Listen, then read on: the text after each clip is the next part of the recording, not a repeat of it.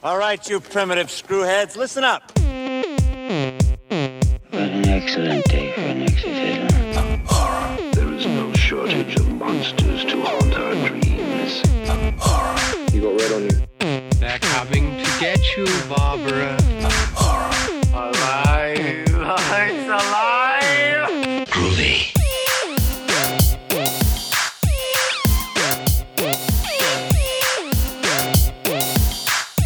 Hey everyone, and welcome to another episode of Oh the Horror. I'm your host Rob Holmes, and today we're with the darkest blonde you'll ever meet, author Victoria Hall. And we are going to be talking about Ti West's The House of the Devil. Hey Victoria, how you doing? Hey Rob, good, thanks. Thanks for being on the show today. Thank you. Pleasure is all mine.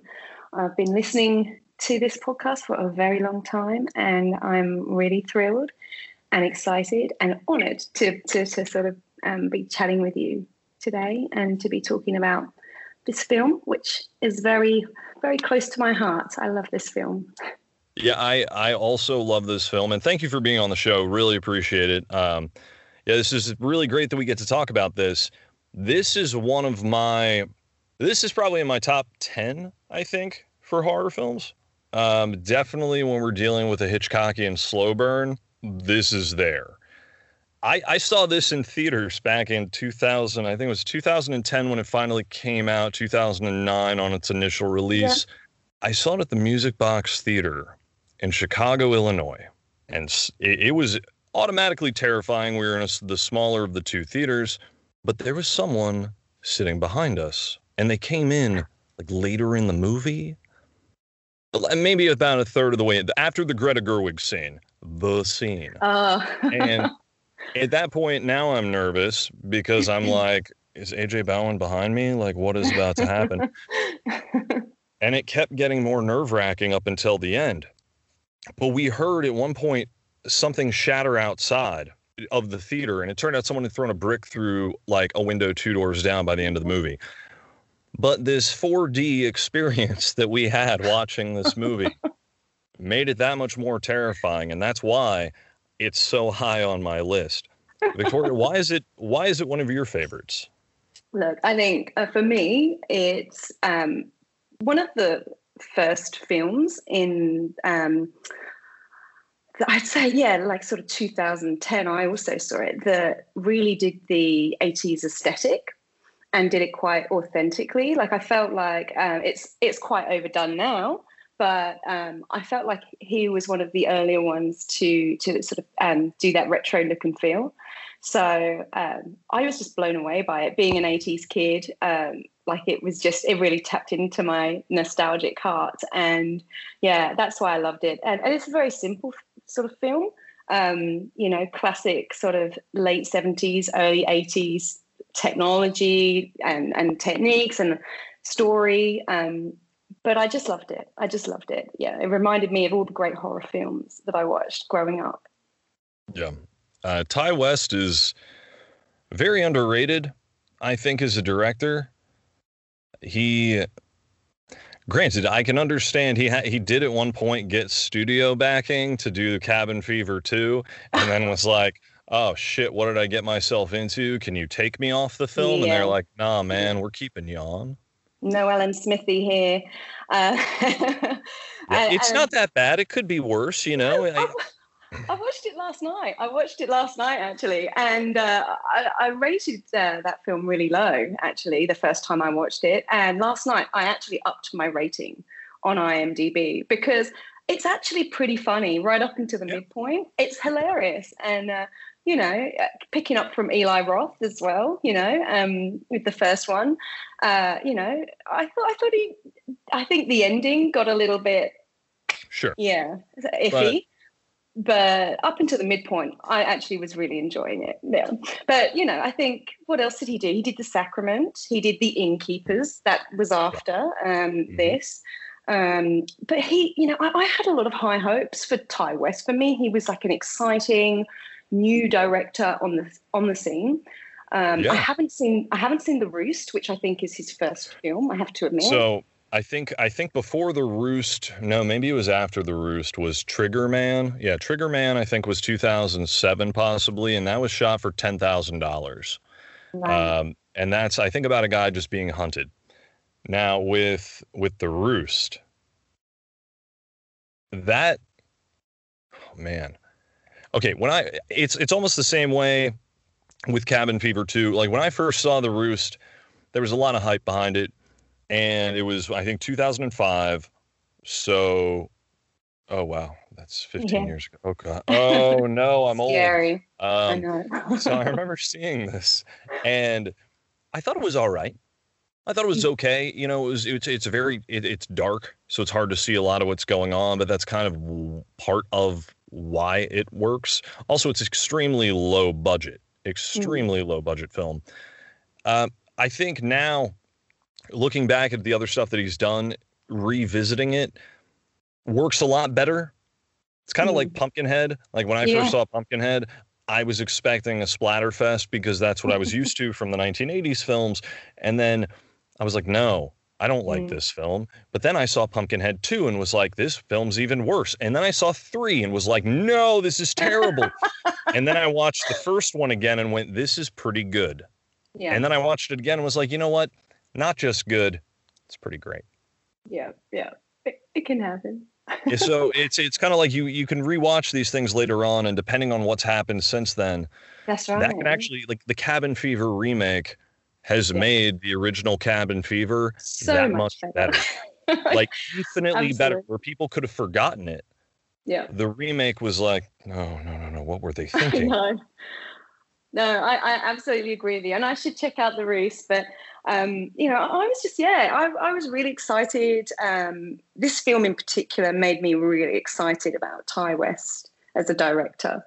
And he just, I mean, I don't know, correct me if I'm wrong. I think he's got a couple of films coming out soon, but he's really gone more into, I think, the TV space.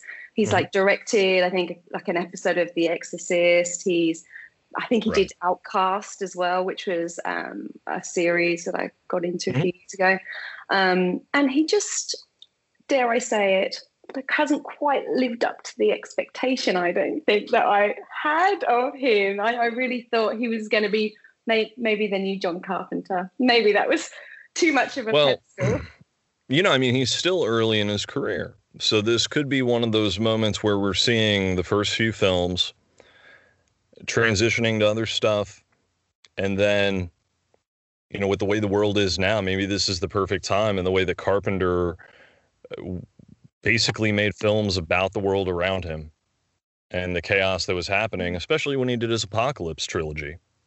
And I think this is kind of the same thing, where Ti West did a lot of, he was doing some occult films in the beginning, you know, The Sacrament and this, and I'm sure another one in there is a cult of some sort.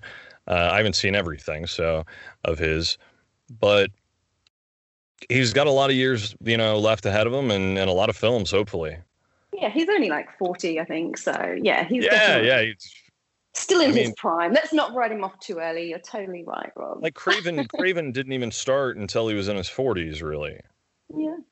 You know, he had a late start as far as feature directing. Like he was, you know, doing other stuff, but it's the same type of thing. A lot of people aren't going to hit their stride until later in life, especially as a director, because you're going based on life experience and stuff like that. Yeah. So. True. That's very fair. Well, let's watch this space. Stay tuned to more from Ti West. But I love this film, and I just love the opening, even just like the opening credits of this film. It's quintessential early 80s. You know, it's really grainy, filmy sort of feel. I don't know if you know, but was it shot on film or was it shot digitally? Do you know? It was shot on 16 millimeter. Cool. So this was basically, the idea was to recapture the films of the 70s and 80s that he grew up on. It was to give it that same look and feel that you don't get nowadays. Like, that died in the 90s when people were doing more of this digital and high 8 type stuff, camcorder. It just, no. We need that grain. We need that texture. We need that actual film quality in there. And that opening got me right away. I remember seeing this. By the way, Dee Wallace is in this for the first under 4. She's in this for less than 4 minutes. At the start. I timed it. She by the 3-minute 45-second mark of the movie. Okay. And I'm talking like we still have the first 30 to 40 seconds of actual like opening production credits and stuff.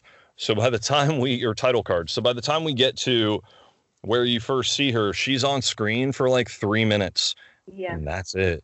Yeah. But it's you know what though? It's such a believable performance from her, which is strange because I've seen other stuff with her in it where they make her ham it up so much and go so cheesy.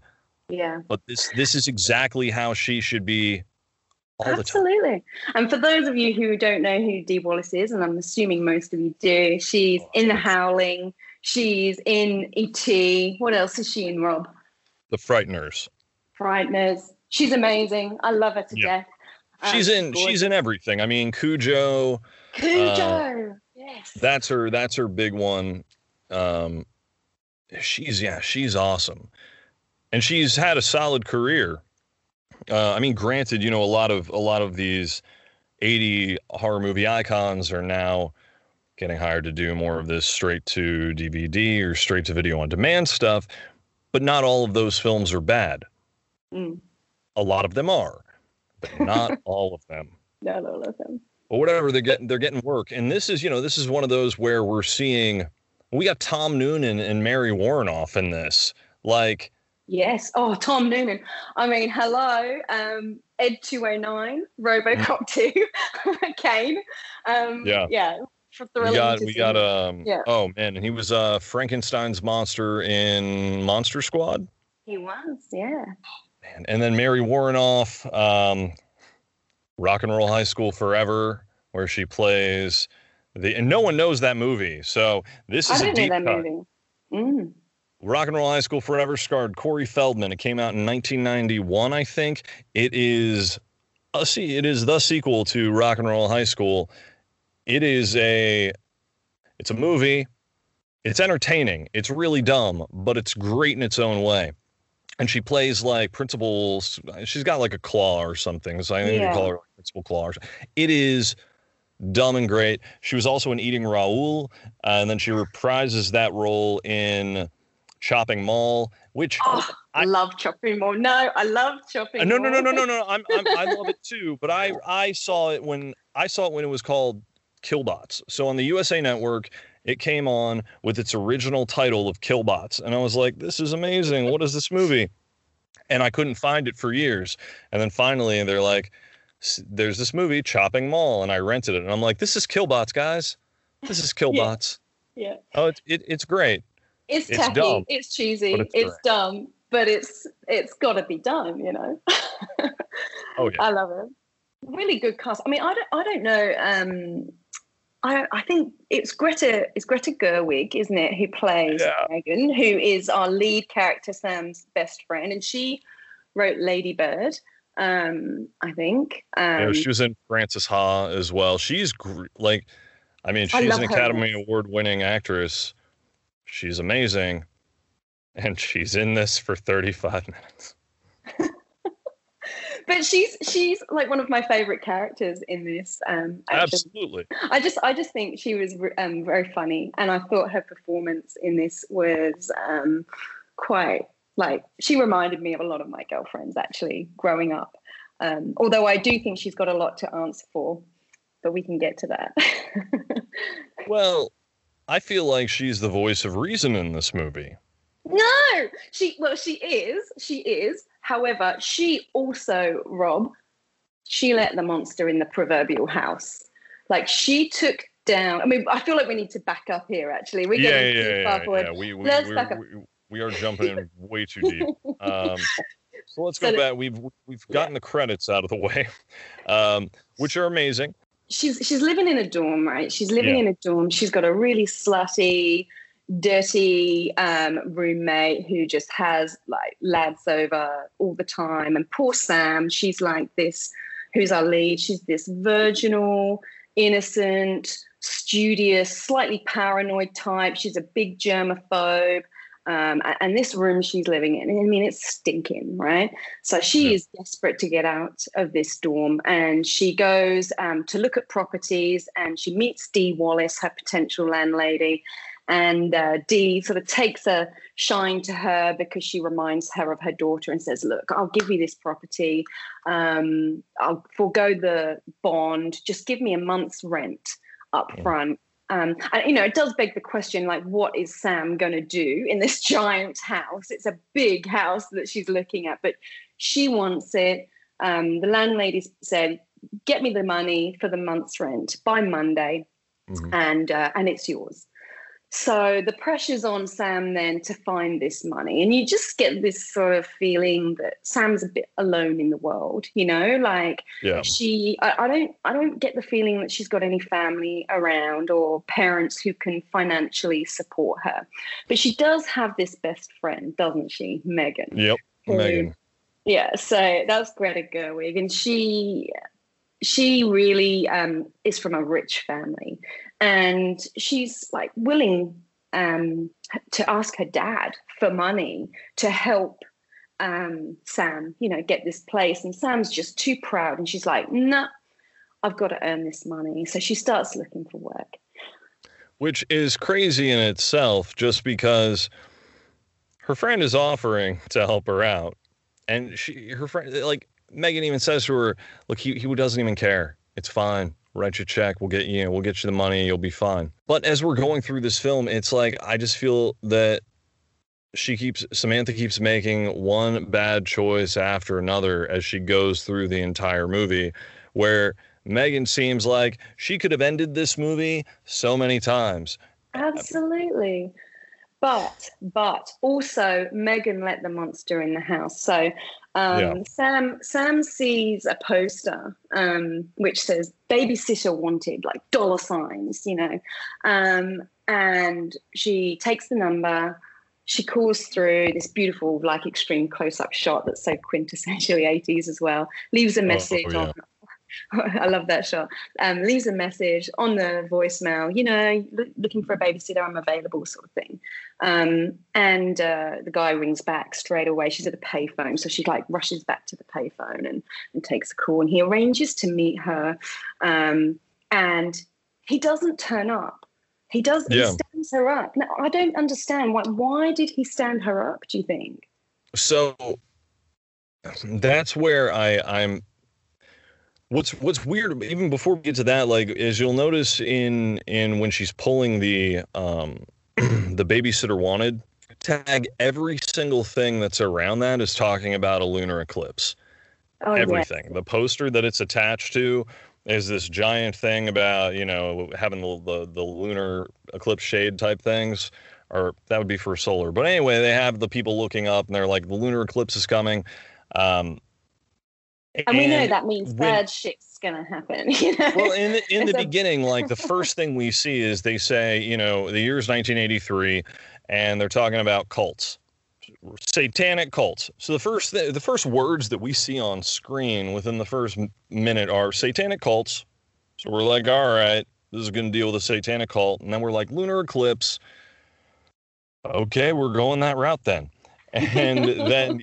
You know, when we got the film grain, I'm like, yeah, this is a 1970s, early 80s occult flick to a T. I think the reason that he stood her up in the beginning is he said there were other people. And I think maybe it was about finding those people in the beginning. Who knows what happened to them? And, you know, I mean, they were probably, because he's like, oh, they didn't work out. And it could have been to see if she was really willing to do that. So it could have been just watching her and seeing, like, is she willing to stay? Can she put up with this? Because they ask her for a lot. Too much. Like, way too much. Yeah. But I also think that part of me thinks they've been watching her for a while. You reckon? I don't know, man. There's something about the pizza, like something about there's the pizza thing that comes back, and I know that, but it's so similar to the other one that's far away at the school that I'm thinking that AJ Bowen's character somehow has just been watching her forever, or not forever, but for a certain amount of time, because they keep talking about preparation. Yes. I feel like maybe it was all to guide her into this whole thing. But then later in the film, Tom Noonan, says, who is Mr. Ullman, who she's calling for the babysitting job, says, I told you she was right. You doubted me. So I feel like perhaps she wasn't the first choice. I do feel like perhaps. That's a very, very good point. And that actually makes a lot more sense than having it where maybe they just needed someone and they were like, oh, they needed a virgin, right? And the first one didn't work out. Maybe she wasn't a virgin. That's what I mean. That's what I'm saying. Like the first one, they realized, oh, no, not a virgin.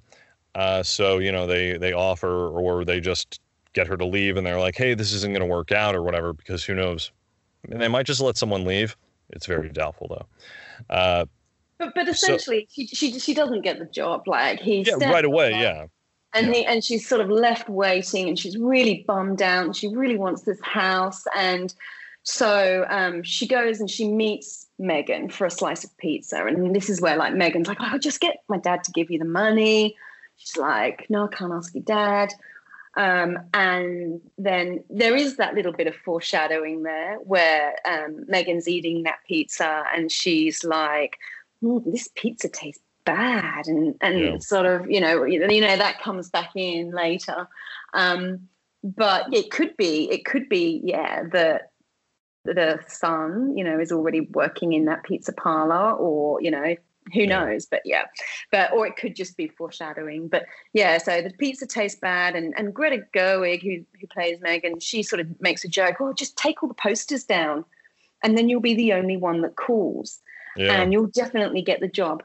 And Sam's like, no, I'm not going to do that. But of course, Megan goes behind her back and does that anyway. So really, while Megan is a great friend and is the voice of reason in a lot of the movie, she also, there's this sets into play Sam being the victim here by putting all those posters down and narrowing this search down to just now, one girl. And while that is true, she tells her immediately and apologizes for all of it. And there's still there are so many chances to get out of there still.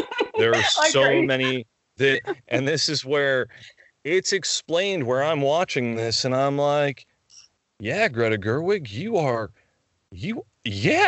I'm going with you in a horror movie. Yeah. We're going to get out of here and be okay. So yeah, I guess she goes back to her dorm, and her roommate, who has been hooking up with. By the way, the place is filthy. It's so gross in there. It is like there's stuff all over the floor. It's just absolutely disgusting. And her roommate tells her that somebody called, left a message, and she ends up, talking to Mr. Ullman. And there we go. From there, he apologizes. He's like, I'm so sorry. This type of thing happened. She could have just said no right then. But then you're like, man, look at where she lives. Look at her roommate. She needs some money. So she's like, yeah. And then at that point, he was already saying he was going to double the money and give her $100. Yeah. On the phone. Yeah. On the phone. And I'm like, $100. The year is 1983. Okay, that's a lot of money. 50 even was a good amount.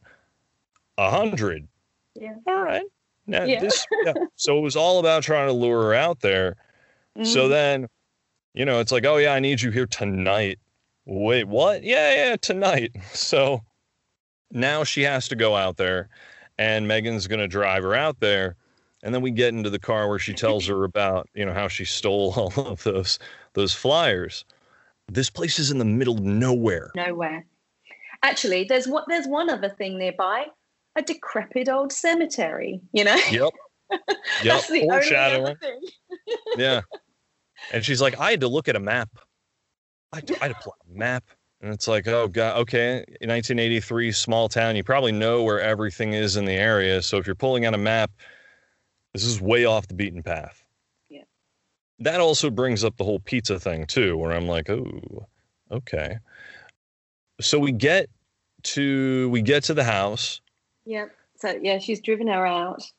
Yeah. She warns her. I mean, she's still warning her is this whole time of like, maybe you shouldn't do this type thing. If they're she's creepy, like, the plan is, we're out of here. So guess what? Tom Noonan opens the door, creepy as fuck. right away. Because you don't even see his face right away. You just see this figure standing there.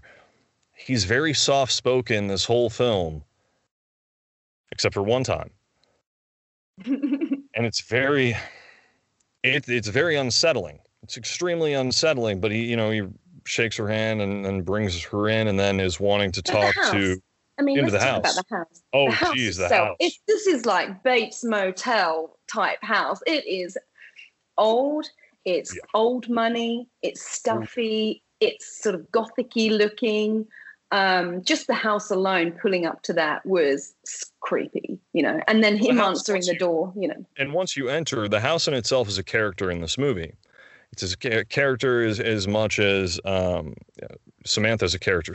She has this classic 1970s look and style about her. Especially when you're using 16 millimeter, you're able to catch everything. So they really focused, because you don't really see a lot of makeup on her. So they're trying to capture everything. So you're seeing like freckles and everything on there. But it really gives this realness to the film, and it makes it feel like it was filmed in that time period, because she embodies late 70s, early 80s. And she does. She's got this like sort of beautiful brunette, feathered hair. She's got the high-waisted jeans. She's got the flannelette shirt, buttoned up high, tucked in, cute backpack, cute little beanie and scarf.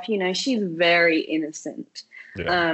And then you've got Megan, who's, sort of got a, bottle blonde hair and blue eyeshadow and lip gloss, and she's just a little bit more out there and a little bit more sort of glossy and glamorous, in that sense. So absolutely, they're kind of two quite different characters, but sort of Megan talks also about not being able to get a date and her being a bit quirky and it's scaring off guys. And yeah, she talks about how this guy, like, it's like, oh, don't you have a date tonight? And she's like, no, he doesn't like me. What? So she doesn't have anywhere to be, right? Megan doesn't have anywhere to be. She's driven Sam out to this creepy old house, and they've met Tom, and they've gone inside, and it's stuffy, and it's like all sort of old, sort of uncomfortable furniture, and it's just not a house you would ever feel like you could relax in, right? Gross old candies that she's picking through. Were they poisoned? Did they poison those candies? Like, no. What do you think? No, I don't think so. Because I don't think they were in the house long enough to poison the candies, which we can kind of talk about after we get through the, oh, hey, what are you doing here scene? The letting the guy in type thing. That scene just was, it blew my mind. There we go. Yeah. Well, before we even get to that, she gets called into the kitchen by Tom Noonan. Okay, this is the biggest warning sign. What he says is like, hey, I don't really have enough to pay for 2 people to be here. $100 was what she was getting, so he couldn't afford $200. So then he says, please sit down. I have to tell you what's really going on. And he explains to her there's no child. You're not here to babysit a child. People have kind of run off. That's why the last person, didn't work out. It's my mother. You're here to babysit, to kind of just watch over her. But guess what? She can take care of herself. She's able-bodied, Yeah. Very private. Very private. Don't disturb her at all.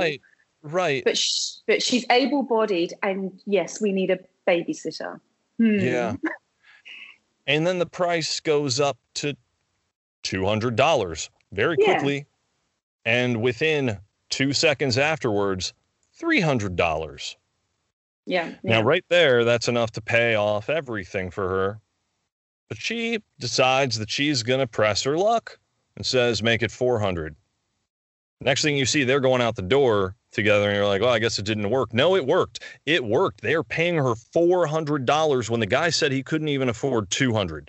That's right. That right there, Yeah. that's red. That's the biggest red flag. And also, who's going to pay you $400 when the initial was $50? Yeah. It's definitely a stretch. But the thing is, right, even though he's saying, I can't afford to pay for your friend, like, why wouldn't you just say, okay, that's fine. She's just here to keep me company, He would have found a way to get her to not be there. Mm. And this is the thing that bugs me. Like, Megan does leave, Megan's like, she goes out, she's like, he's paying me this amount, it's totally fine. And Megan's like, no, have you forgotten the plan? The plan was, if they're creepy, we're out of here. And now Sam's like backpedaling. No, it'll be fine. And this one night changes everything for me. And, I'm surprised. I feel like Megan breaks the girl code here. And she does leave her. I feel like Megan, and at first I thought, is Megan going to leave and then come back when they've left? But no, she doesn't. She does leave. And I was like, no, Megan, don't leave her there. Well, I mean, she does and she doesn't. She pulls over to the side of the road. Into the cemetery. Into the cemetery, which it's like foreshadowing there as well. But she pulls over into the cemetery, and that's where I'm thinking, all right, she got out of the way and was pulling into there and waiting, and then she was going to go back. So I think the original intent was she's not going to leave her friend behind. She's going to play the good friend and say, okay, we're not going to make a scene here. We'll let them leave. And then she's just going to come back. No argument. She'll show right back up. Because you see her as she's smoking, getting ready to smoke her cigarette. I love this scene. This scene's so good. it is. I rewatched it a few because I watched this before we were doing this tonight again, and I had to just go back a few times for that because I'm like, it's so unsettling. It's so unexpected. We're at like the 33-minute mark when she pulls over to light this cigarette. So she winds down the window, right? She's like winding down the window to smoke this cigarette. She's waiting for the car lighter, back in the days when cars had lighters in them and you push the button in. So, she's waiting for the lighter to heat up in the car. She's wound down the window, and a hand from the dark appears through the window with a lighter. Yep. And it's just like, what the hell? It's just a shock out of nowhere. And at first she's, taken aback and talking to this guy.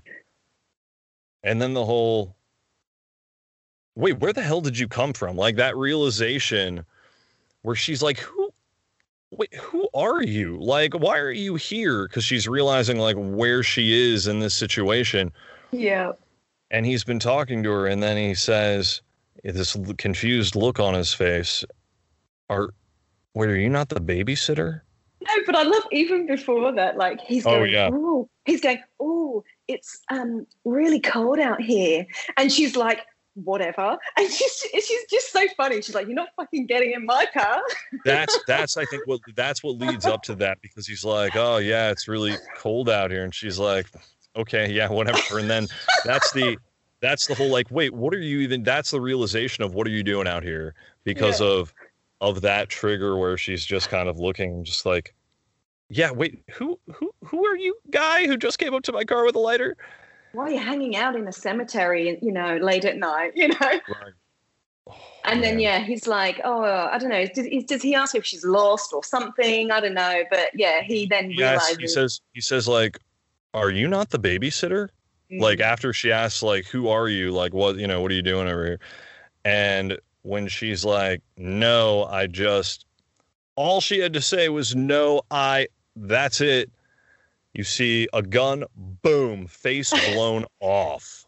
And might I add, excellent practical effects right there. It was brutal. It was brutal. It was like a squib in a face just exploding. And I'm thinking, what type of gun do you have?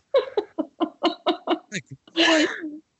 That thing is a hand cannon, because that did a lot of damage. I mean, it did all the damage. It was something, and just the way everything splatters, because you see for a second the damage in that brief moment. It's a frame, essentially.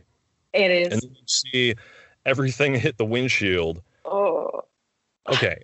But her hands are covered with blood and everything. The one thing that's not is the cigarette. The cigarette somehow is bloodproof this entire time, even though her hand is soaked in blood. Bloodproof cigarette. It doesn't matter though, because it's such an awesome scene. And by this point, you're 35 minutes into a movie that runs 95 minutes. If anyone was like, man, I think this film is kind of boring. Yeah, it's a slow burn, but that woke everyone up in the theater. Yeah, it did. It did. Yeah. And then meanwhile, back at the house, Sam's there, kind of bored, and she's, I don't know how much time has sort of passed in between, these two scenes, but she starts calling Megan's home. Well, they haven't even left yet. They haven't, the couple hasn't even left by this point. That's right. That's right. We haven't even been introduced to Mary Warnoff. We've been he's been there and he's like, I'm going to go upstairs and check on things. And we're like 45 minutes into the movie. And I'm like, by this point, I think by the time they leave, it's almost like that. The wife comes up from the cellar and she says, wait, what are you coming up from the basement for? She's like, oh, I had to get my furs, whatever, it gets cold. Because she's like, we're used to the desert, where they're from. And that was a strange thing to say, because if they're from the desert and this house had pictures of people where it looked like they grew up there, which we see later, it's kind of like a oh shit moment. So there's a lot of this subtle stuff just told in this extraneous, like extraneous dialogue. And then, the husband comes down, they have their little kind of back and forth, make a few jokes, and they leave finally. But also there's that really creepy bit. I mean, Mrs. Ullman is creepy looking. She's like sort of this wrinkled old face that's like just, I don't know, teeth protruding a little bit too much. She's got jet black hair, this like sort of fur. She's very thin, skeletal. She's got this sort of thin, she's got this furry coat on. And she sits down next to Sam and she gets really touchy-feely with Sam. Oh, I bet the boys love you, and she starts like stroking her hair and you just are creeped out. It's disgusting. I think it's that final test. It's that test of finding out if she's a virgin or not. Yes. Because it's about how is she going to answer, how her response is going to be. Does she have that instinct of like, I can tell? Because I think the one that they tried to get earlier, she knew. She knew just from having this little conversation of, do all the boys, I bet all the boys like you, or something along those lines. So we get that final test. She seems happy with everything and they're going to leave. So then she's like, I got to call Megan right away. Yeah. Because something is not right. Yeah. And, she does and she can't get through. She tries to call. Well, actually, there's a point that she's just, in the house. We kind of get her going through and checking out different stuff of the house. She calls up. She orders a pizza. By the way, it's not a 555 number. This is one of my favorite things about this film. It is a real phone number. Have you called that number? Have you called that? I have not done it. One day I will, though. Because the thing is, Mr. Ullman repeatedly says to Sam, call this number for a pizza. And he 3 times mentions the pizza. Yeah. And yeah, you know what? That's another good point too. It's all about like the few things that are really said or driven home to get her to follow through on that. So she calls up, it's this really good pizza place, not even a name of what it is. College kids like it. Okay. I'm pretty sure I know what pizza place this is going to be. So she calls this number And they pulled a Patrick Dempsey Loverboy thing with the pizza when he's like, do you want anchovies on that or extra anchovies, which was the whole thing in that movie where he basically was like Deuce Bigelow, male gigolo, but back in the 1980s and good. So, you know, there's some nods to that type, you know, that film, which I thought was kind of interesting. I thought it was funny.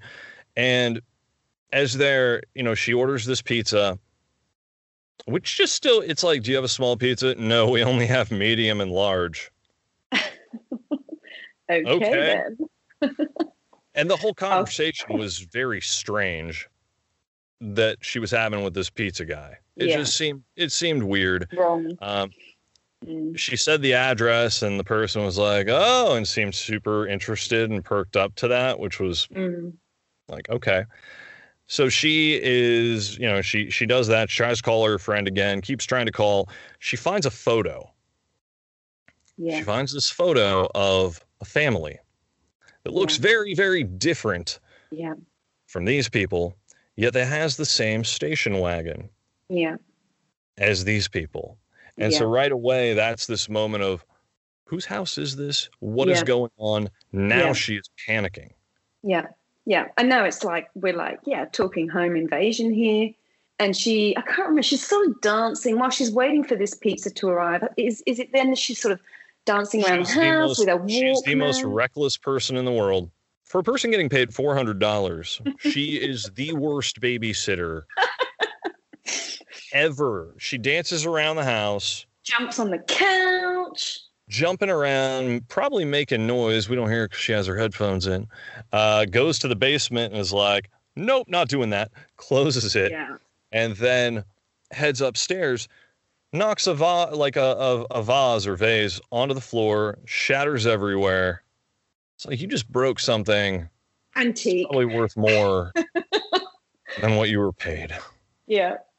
And then she goes downstairs, she starts cleaning it up, and she just notices this closet in front of her, and she opens it, right? And in there is hanging up a row of like fur coats, which first of all, you're like, what? The fur coats are supposedly stored in the basement when she straight up even says it out loud too. She's like, wait, these are supposed to be in the basement. Yeah. And that's when she finds the photo.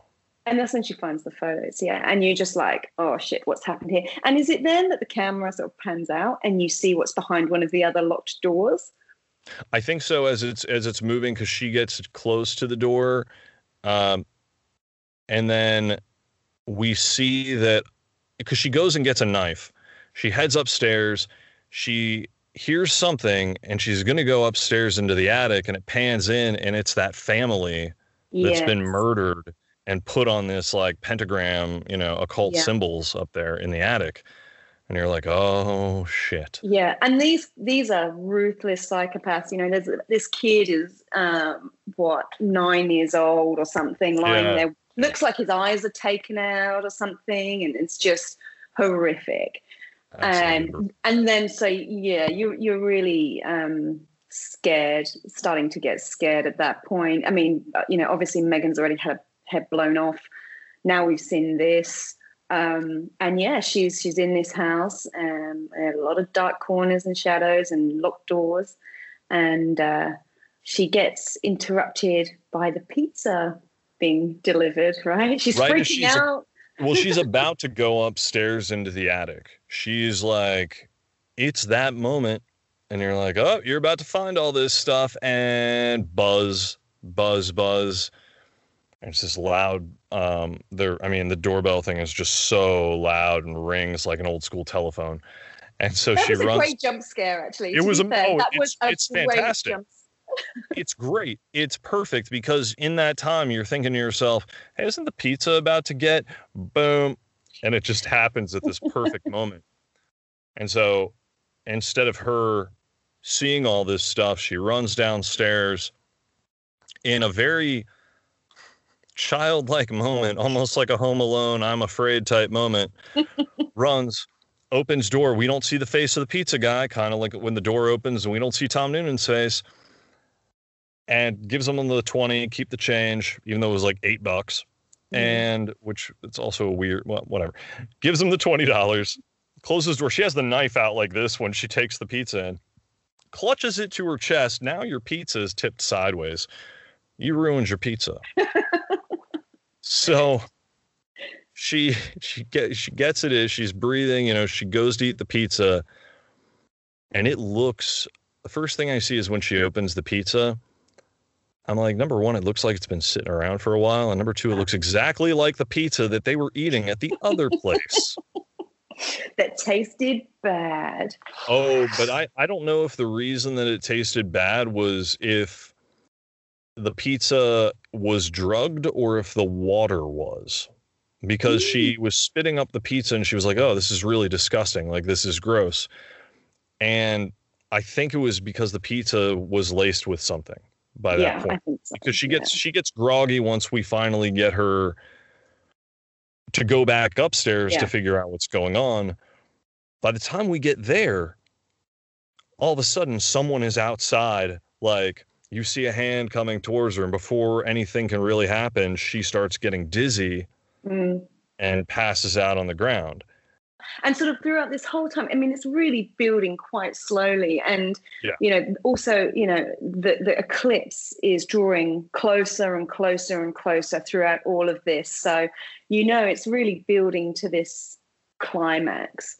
And then, she does. She passes out. And well, actually, before that, we find out who the pizza guy was. Because I forgot about that. We get that pullback, and the guy walks away, and it's A.J. Bowen's character, who is the son of this family, and he is just watching, and then he looks up at, you know, the eclipse and how it's happening right then, like it is at that moment. And then we cut to, you know, when she goes in, we see her pass out. It goes black. Yeah, it's an hour and 15 minutes into this film. It's pretty much exactly at that moment. Boom! She is tied up on a pentagram, like on the ground. You know, I guess in the basement. Yeah, in the basement. So that's what Mrs. Ullman was doing down there, preparing the you know, sacrificial sort of area with candles and pentagrams and all sorts of other stuff. And you know, I think this is where I felt, I don't know about you, but I felt that they must have changed the camera or something that they used during this scene, because suddenly it's gone from this feeling like this really grainy, sort of warm shot on film to, and maybe this was intentional, but suddenly it's super high definition, slightly overexposed, like everything's really well lit, where we kind of had a lot of soft and dark, you know, like lots of contrast and shadows and stuff before. Suddenly it's like she's woken up, everything's super sort of lit, and it's just super high definition. And it just started at that point, this whole ritualistic scene to me felt very 2000s. And I didn't like it. I felt like I mean, I don't know. I mean, do you know if they changed the camera or sort of how they were shooting it? I mean, I think just from watching it, it seems like a lot of it dealt with the lighting and the fact that when we got to the ritual, everything kind of changes in the way that, like an Argento film, once we hit that dreamlike sequence, things kind of change as well. I guess one of the best ones would be Audition. Where you go from things being very serious and real to that dreamlike state where things are very just kind of off. I think it was filmed this way because she's waking up after being drugged in this very strange situation. She's dressed all in white now. She's tied up, you know, to the floor of the basement on top of this pentagram. I guess it gets clear because, you know, we're trying to have something lit really well in there. It's still shot on 16 millimeter, but I think it was probably the type of lighting that went into there, because once we get back into the house, though, or up into the house, I think it was just the way that they were doing it with the stylistic choice of the way it was shot in the basement. just because it really is a kind of what out of nowhere. I mean, we know that it's coming, but for her, it's a shock to the system. And we see, I'm guessing this is the mother. It is, yeah, I'm certain of it. She's this grotesque witch-like figure who's actually played by a male, I think, and really sort of disfigured. And this mother character, and Tom Noonan and Mr. and Mrs. Ullman are there, and their son is there, and they're all sort of cloaked in black, clothing, and watching this ritual. And there she is, tied up, and mother is slicing her up, pouring her blood into a goat skull, and drawing occult symbols on her stomach. And then making her drink her own blood. And the camera work here, I would say, is like awesome, because it's sort of spinning around and you get that really woozy feeling. Yeah. And you feel like what Sam would feel like, it's quite visceral, and it's disgusting. And you realize something's sort of going on, something supernatural is about to happen. So. Oh, yeah. And she is able to, during this, she has to drink this blood. The blood's poured into her mouth. She's spitting this stuff up everywhere. It's absolutely foul. And she's able to... She's a germphobe. This girl's a germphobe. We know this about her. So this is her worst nightmare, right? She's a virgin germaphobe. So at this point, she's freaking out. Germaphobe probably more than anything. Part of her is like, I have to escape, and she uses and she uses that strength to get out, and is able to attack the grandmother, I guess, with just scratching her face or something, like claws at her. Gets a knife, stabs Tom Noonan. He is like, getting stabbed in the gut. Puts a thumb in A.J. Bowen's eye. Mm-hmm. Blood pours out of his eye. Mm-hmm. But he's now coming after her. She is trying to get out of this place. She is covered in a good amount. I think she's covered in a good amount of blood at this point. So she's covered in blood. It looks really awesome. So you have the white dress is now just stained with so much blood. But question, she's running down run up the stairs out of the basement. She's running down a corridor, and what does she trip on? Megan's corpse. Now, why is Megan's corpse in the house? So Megan has been shot in the head in a car in a cemetery, and now her corpse is in the house. Why? Okay, yeah. I mean, that part, I thought the corpse would have bled out because there's blood everywhere in there. There was so much blood. It was almost like they shot her there, but they didn't. But you get to see what actually happened. Yeah, because when she comes out of the basement, she trips and falls. And you get a very graphic close-up of faceless Megan. She doesn't have a face. But there's so much blood still everywhere. Yeah, why did they bring the body in? Maybe it was part of the sacrifice. Maybe the grandma eats flesh and is going to... Maybe they eat people on top of it. I don't know what they do. I mean, they're shooting people in the face and doing blood rituals to bring about, the apocalypse or, the demon spawn. So they've done this ritual on her pretty much, and she's gotten out of it or out of that area, even though it's happened. And she's having these flashes, isn't she? Yes. And she's seeing Mother's face flashing in her mind. And it's a really great moment because it's so Captain Howdy, isn't it? Those quick flashes in The Exorcist of Pazuzu? It's that type of effect. And so suddenly something's happening to Sam, and she's, bent over, so her stomach hurts, and she's trying to escape this house. And she gets out, doesn't she? I can't remember what happens to Mrs. Ullman in all of this. Oh yeah, okay. So she was downstairs still.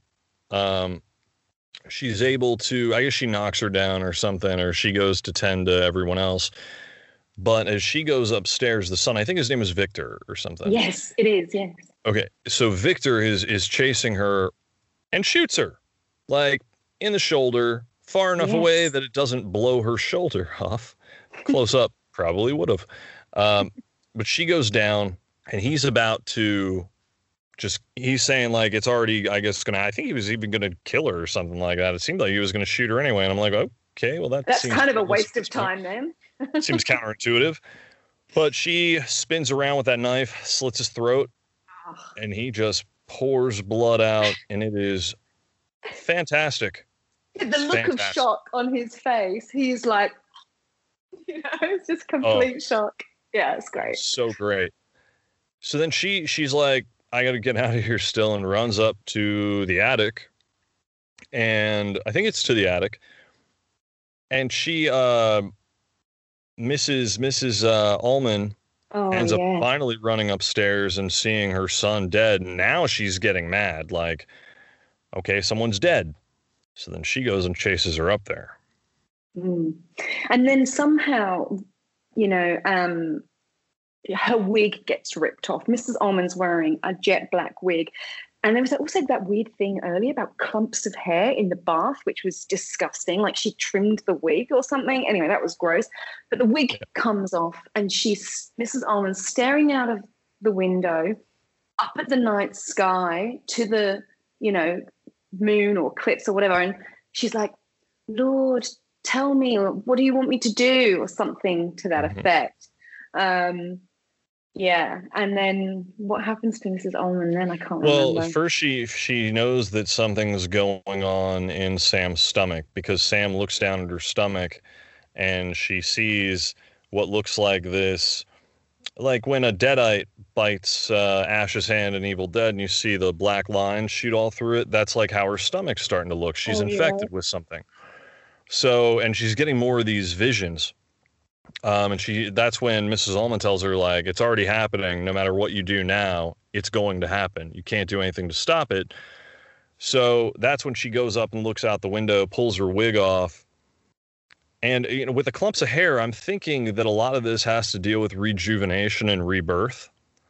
So when she keeps seeing the grandmother in her mind, it almost makes me think that the grandmother is going to be reborn through her. Could be. I always thought it was like the Antichrist. That's what I thought too. But now I'm wondering, because with her, maybe with Mary Warnoff's character, I think that maybe she's aging quickly, and if they do this, she'll be able to become young again. I think there might be the possibility of that, because it seems like, why would all the hair be just clumped out in there? It's a very strange thing to see. And then when she pulls the wig off, you're like, wait, what is going on? Like, this is very strange. It's disgusting. She's got this bald head with these fine strands of hair, scraggly. It's really quite repulsive. And and then she escapes, doesn't she? Does she stab Mrs. Ullman? Stabs her right in the back. Yeah, she stabs her in the back with that knife that she had earlier, and which magically keeps reappearing. Like she magically keeps finding a really good kitchen knife. Stabs Mary Warnoff in the back. She bleeds out and is dead. So now she's like, well, I'm getting out of here. So she runs out, and Tom Noonan, still alive, holding his stomach, very calmly, just like, no, don't go, wait. You're the chosen one. Right, he chose you. And he pulls he's holding the knife in him still, the one that she stabbed him with, the other one that was there, the sacrificial, let's say the sacrificial blade. And like, he's had it in him for so long, just keep it there, you keep the blood in. He pulls the thing out and he just starts pouring out blood like a little faucet. But he's still walking after her, and she's running through, apparently now she's running through the cemetery. She has the gun. She's picked up the gun, and he's chasing her, and she falls over again, I guess, because, this thing's taking over. It's infecting her. And he says, it's almost complete. The eclipse is almost over, and then it'll happen. He's like, you can kill me. That's fine. I'm just a messenger. But it's the part she's like, the part I love, and I thought she delivered this line so well, Yeah. Jocelyn, is she sort of like in such desperation says, "What have you done to me?" You know, she is just like terrified. And then she's pointing this gun at him, but he's like, "Kill me, my work is done." And then she's like, "Oh God, what needs to happen here?" And she makes that big choice, doesn't she? It is, yeah, because she knows, like, he's like, oh, it's about to happen, you know, it'll be finished within moments. And so she doesn't really even hesitate. She just puts the gun up to her head and pulls the trigger. But right as it goes up, he's like, no, boom, gone. You just falls over. And then we get shots. Do we get shots back through the house, or do we go straight to the hospital from there? Can't remember. I think we probably go straight into the hospital from there, but it's a long shot of going through because they talk. Oh no, we go to the news, and the news talks about the lunar eclipse ending early. Yeah, ending super like urgent, like unexpectedly early. Yeah, that's which right. I think the whole thing was they did the occult ritual to make it go by quickly to bring about whatever this thing is, and that would have happened no matter what, because he even said, "Oh, it's almost over." You know, it was going to end early. But yeah, it seemed that everything seems like, oh, the day is saved. We start moving through the hospital, and we go into a room, and guess who's there? Alive. And, very much alive. Samantha has her head bandaged up. And the nurse comes in. Yeah. And the nurse pats her and says, "Don't worry, you're going to be fine, both of you." And then pats her stomach. And it's like, and you're just left with this big question, like, first of all, shit for humanity, but also like, what's she going to do? Like, is she going to regain consciousness? Is it going to be a Rosemary's Baby type moment where she looks into this creature's eyes and births it and looks into its eyes and then says, "Well, I am its mother"? Or do you think she's going to like attempt suicide again before it gets to that? And how long do you carry a demon baby? I don't know, but you know, how is she supposed to be fine? You're going to be fine, both of you. No, you shot yourself in the head. I don't think you're going to be fine. Suspend belief, Rob. Suspend. Well, I mean, she now could become like them. You know, she could have those fits of aggression and rage, and it could just totally change the way that she thinks and processes things. She might be in a vegetative state forever. Oh, you're going to be fine. We don't know that. You know, she can just say that to her. But if they're able to deliver the baby, you know, through a C-section, if she's in a coma, apocalypse baby. So yeah, it's a pretty funny ending, you know. Probably not that plausible that she would survive. No, but the whole evil wins in the end, and that's what I like about it, you know. That's what I like about it. Well, I think maybe because she drank the blood, the ritual had happened, right? So her vessel is probably a lot stronger now than it was beforehand. So she could probably take a lot more damage. You could always chalk it up to that. For all we know, she could regenerate. Oh, God. Yeah, true. It's true. Who knows now? She could have superhuman, supernatural type strength and powers for sure. But I loved it. You know, I loved it. I mean, look, I think the first time I watched it, particularly because of the aesthetic, I was blown away. I absolutely loved it. Watching it, and I just love those, you know, John Carpenter shots. There's like awesome sort of down shots down the stairways. There's someone, you know, zooming into windows from the outside and someone's watching her from the outside. It was just this really like great Carpenter-esque type feeling. You know, lots of influence from Rosemary's Baby, lots of influence from, you know, other type of cult films. And you know, yeah, I loved it. I think now the 80s thing's a bit overdone. So watching it back, it was probably not as cool. But I still liked it. I don't know. I have to say, I think the opposite, because I think that it's done so well that other movies can't live up to it. So when people are like, oh, Stranger Things takes place in the 80s, look how cool it is. Great, it's fine.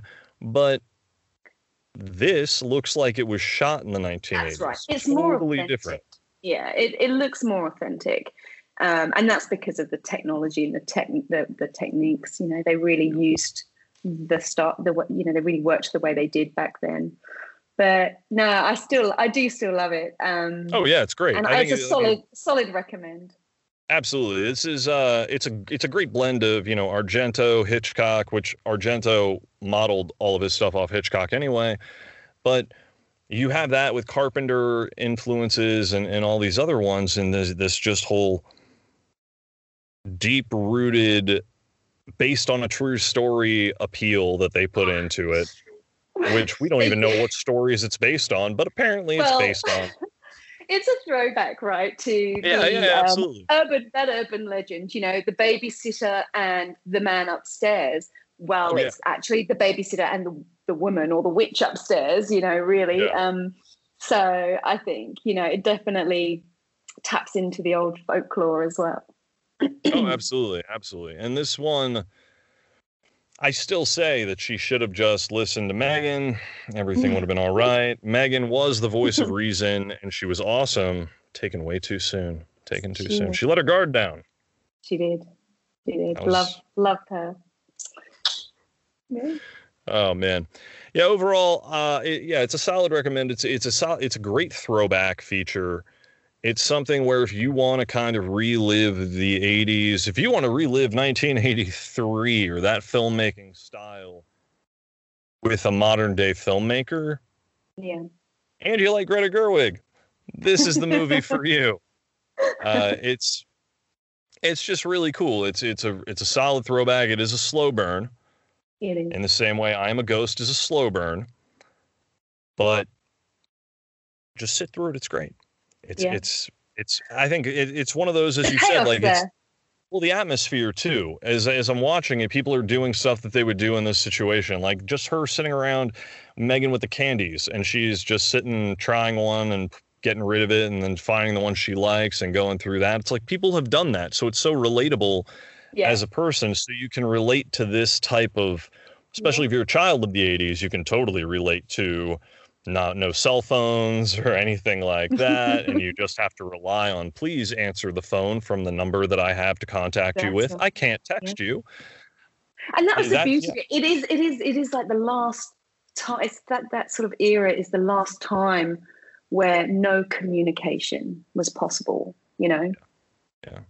It was definitely a pure throwback feature, because it was, I think, I read the last feature film to come out on clamshell VHS was History of Violence, and then 4 years later for this one, or 5 years later, they did a special edition with that clamshell packaging for a VHS version, which is amazing. That's how I feel like this movie needs to be watched, is on VHS. Yeah. Like if you really want to have a throwback, you could throw House of the Devil in with any of those old school features, and you wouldn't be able to tell when it was made. Also, Masks is the same way. Masks looks like it was made in like the 70s or 80s. And when was it? When was it made? Masks? 2011. Oh wow. Yeah. It's and I didn't see that one until like 2017 or 2018, and I found it on Amazon Prime. Randomly, just appeared on there. How good is Amazon Prime? Oh my god. All the it's random fantastic. Shit that's getting added. I love it. Between that, like Tubi TV, Tubi has like the most horror movies. Not necessarily good ones, but they have the most. Shudder's been solid. I mean, they've all been pretty solid, and especially now with a lot of people being in quarantine, it's the best time to watch these films. Because you can watch this one on Amazon Prime, but you can also watch it on Shudder if you have that, or the Shudder Amazon app. So you can watch it in a bunch of different ways. Yeah, this was a fun episode. This was awesome having you on. Like, it was great to get your view and insight on this film. Thank you. No, it's a great one to sort of dissect, I should say, and just as I said, one of my all-time favorites, and really thrilled to have had a chat with you about it, Rob. So thank you. It's been great. This has been absolutely fantastic, Victoria. So much. We got to learn a little more about each other and really delve into this film and why we like this film. You know, I think that's important. Yeah, that's good. Thanks again to Victoria Hall for coming on and talking about House of the Devil. Thanks, Rob. It's been awesome fun. Thank you so much for having me. You can find out more about Victoria at victoriahallauthor.com.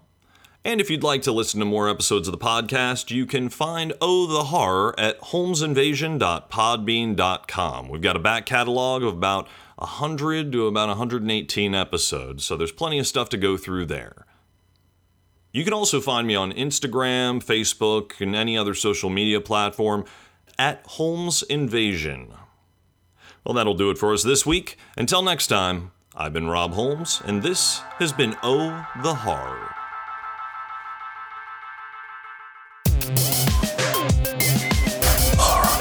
Look at me, Damien. It's all for you.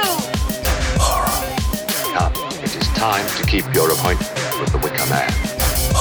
When there's no more room in hell, the dead